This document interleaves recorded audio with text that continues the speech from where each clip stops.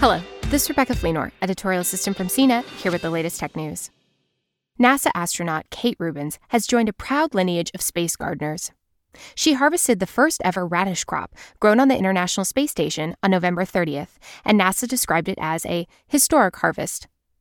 Astronauts have previously grown a variety of veggies, including lettuce, cabbage, mustard, and kale. While some of these ended up on the menu, many were sent back to Earth for analysis.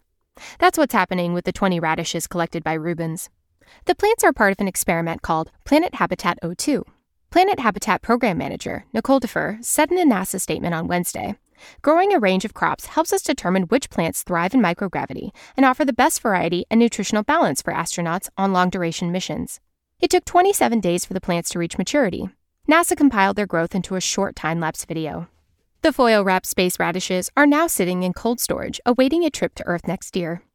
The Advanced Plant Habitat team down on Earth has been growing a control crop for comparison. Next up is another ISS crop starting from seed. The plant experiments are aimed at one day providing fresh eats for astronauts headed to the Moon and Mars. No one wants to live off freeze-dried foods for months or years at a time, so researchers are looking into everything from cultivated meat to Vegemite-like goo made from human waste. So a fresh space salad with sliced radishes would seem like a delicacy on Mars. For more of the latest tech news, visit cnet.com.